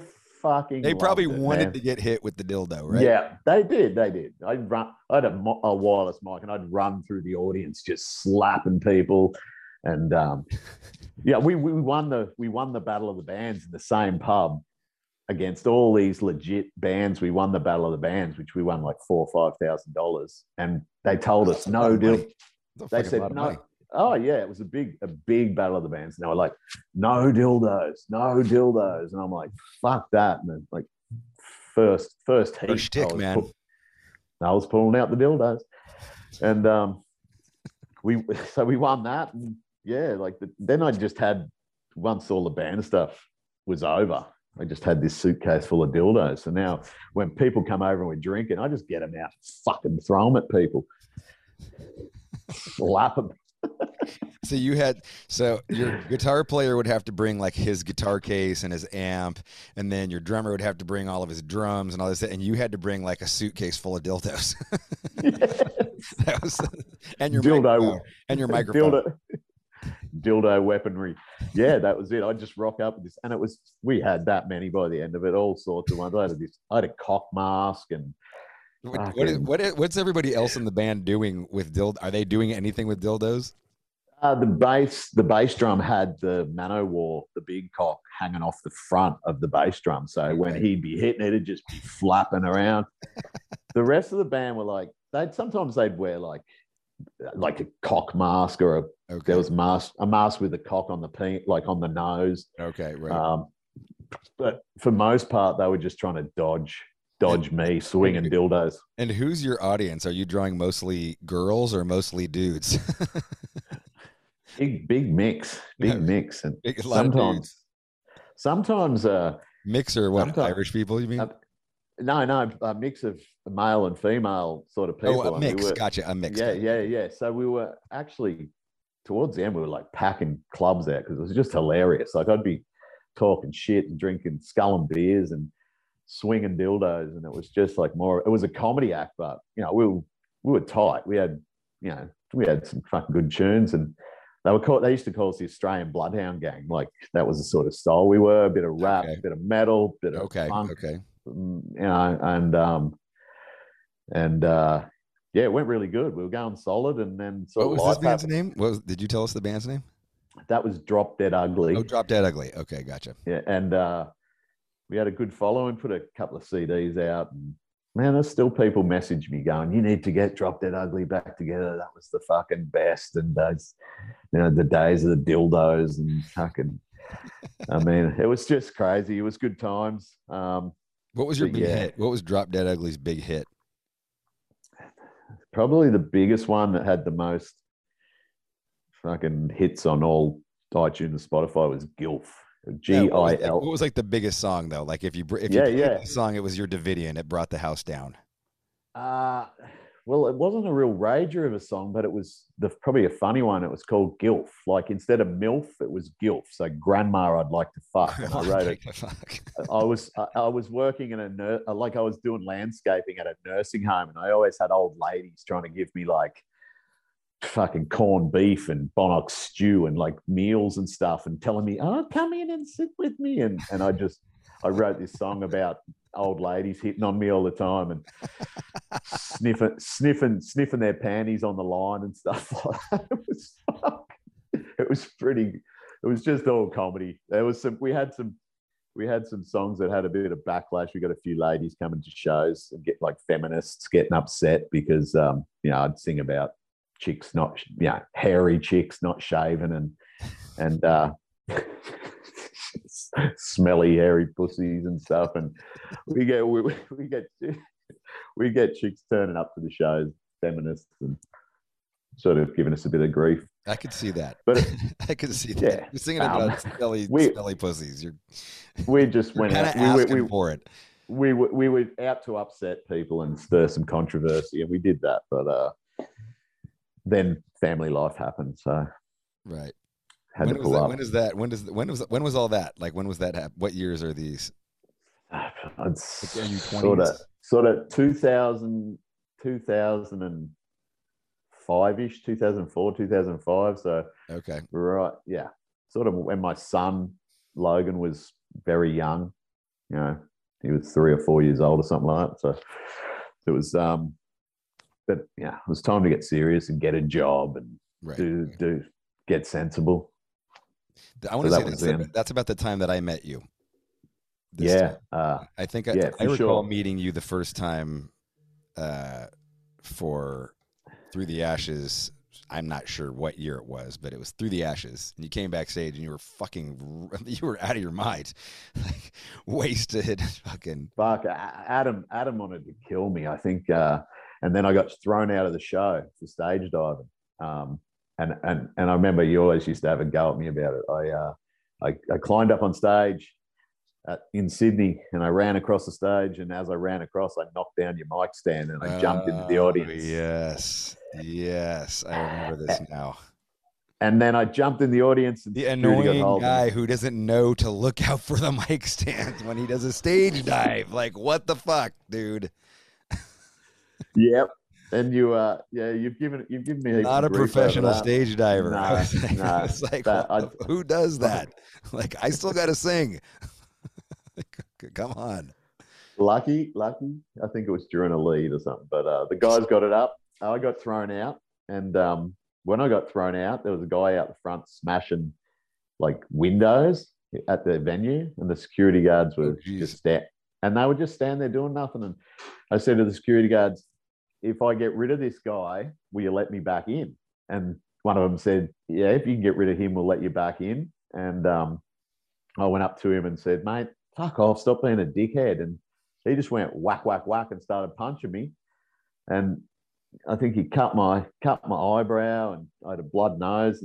But he left. The security guards stopped him and then he left. And then I said, security guards, all right, well, I can come back in now. He's gone. And they went, you got blood all over you. You're not coming back in. Oh, no. I was like, what? And then I was outside and everyone was backstage with you guys. And I got a text from someone saying that you were going to let me back in the back door. So I came in the back door, but I was covered in blood and I was drunk. Did I meet you before the show? Yeah. Okay. We were in there in backstage before the show drinking. Okay. And gotcha. It was Grey Goose and all sorts of things. And I was wasted. I was just like, because it was the first time. I think you were doing the military roles throughout the backstage at one point. I think I teabag and stuff. I thought you were hilarious. I know Adam was all annoyed because Adam got sober, and then anybody who was drunk annoyed him, and I was like, well, I'm drinking, so this isn't annoying to me.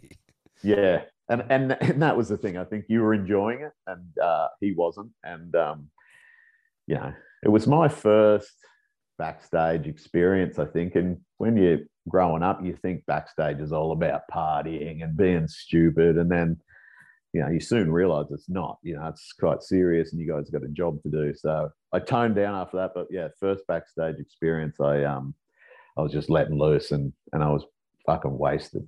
Yeah. But I remember how annoyed Adam was, and I did apologize him at the very end of the night. Like Phil said, don't go near him. But I went near him, and he was like fucking so angry, like ready to fucking smash me. And I'm like, dude, I'm already cut open and I'm bleeding. And then I left him alone. And then before I left, I went back up one more time and just said, man, I'm so sorry. And by then he was like, all right, well, fucking, just don't do that sort of shit again. Oh yeah, sweet.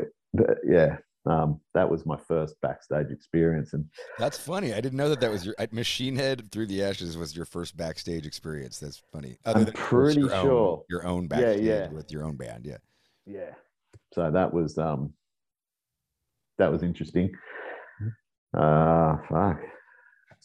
Mate, like I said, plenty of other funny times backstage, and Miranda and Andreas, I had some funny times with them. For sure. We're going to have all the head cases. We're going to have to make some more memories. We're going to have some more backstage hangs, and hopefully you can get your stuff together all sorted for the UK dates and all that. I'm sure those guys would all love to see you. Oh, for sure. I'm trying to, man. I'm trying to have it all booked by the end of this month. So once I sort it out, I'll let you know. And I can't wait to rage. Can't wait to get over there. Yeah. Well, anyway, been good talking to you, man. Been good talking to you. Up. Always it's been a while since we had a long catch up. Yeah, it has been. Probably since UK. Yeah, for sure. Really, probably since Australia. I don't say what, like, we had a good hang. It was kind of short though. Yeah, like it was brief, and I guess we raged in a couple different nights, but it was like I was just like a million things happening. Yeah, no, anyway, definitely. But good talking to you, man. Best of luck with everything. Hope you get your job situation sorted out. I'm sure that'll be a big relief to you. Yeah, look, I got some stuff on the go. I'm working again. I'm making some money, and yeah, I was always saving anyway, so I've always got savings so I can travel. So awesome. We're good. Awesome. Well, ladies and gentlemen, there you have it. Some hilarious fucking stories from the mighty Floyd Barbecue. We're on No Fucking Regrets with Rob Flynn.